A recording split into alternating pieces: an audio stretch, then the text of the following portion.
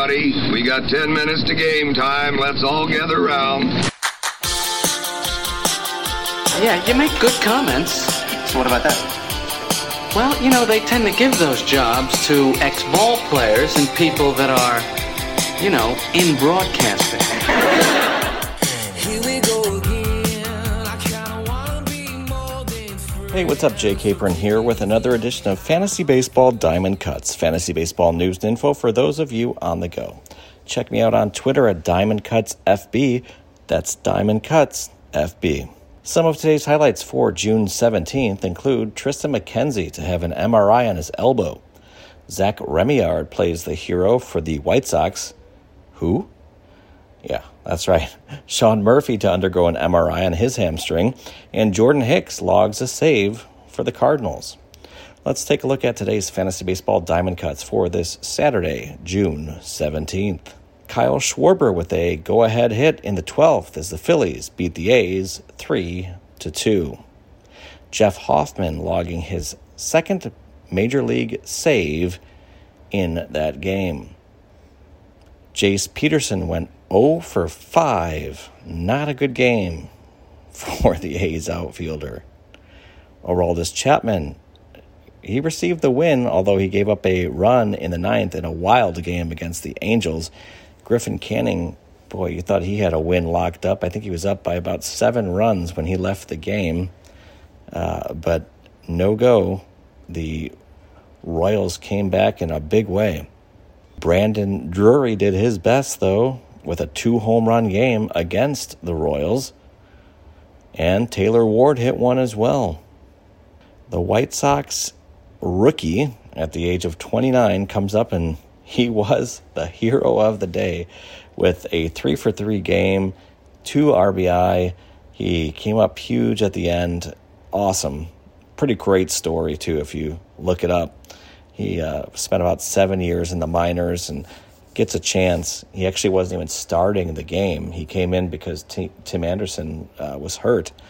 And so even though he wasn't even supposed to play, he came in after Anderson's shoulder injury and made his impact felt. He can go home, and if he never plays another Major League game again, he can lock this one up as an awesome game. Very cool.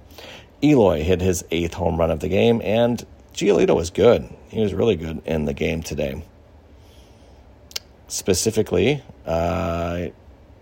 he allowed 2 earned runs over 5 innings of work. J.P. Crawford did ding him up a bit, hit a leadoff home run in that game right to start the game right off the bat.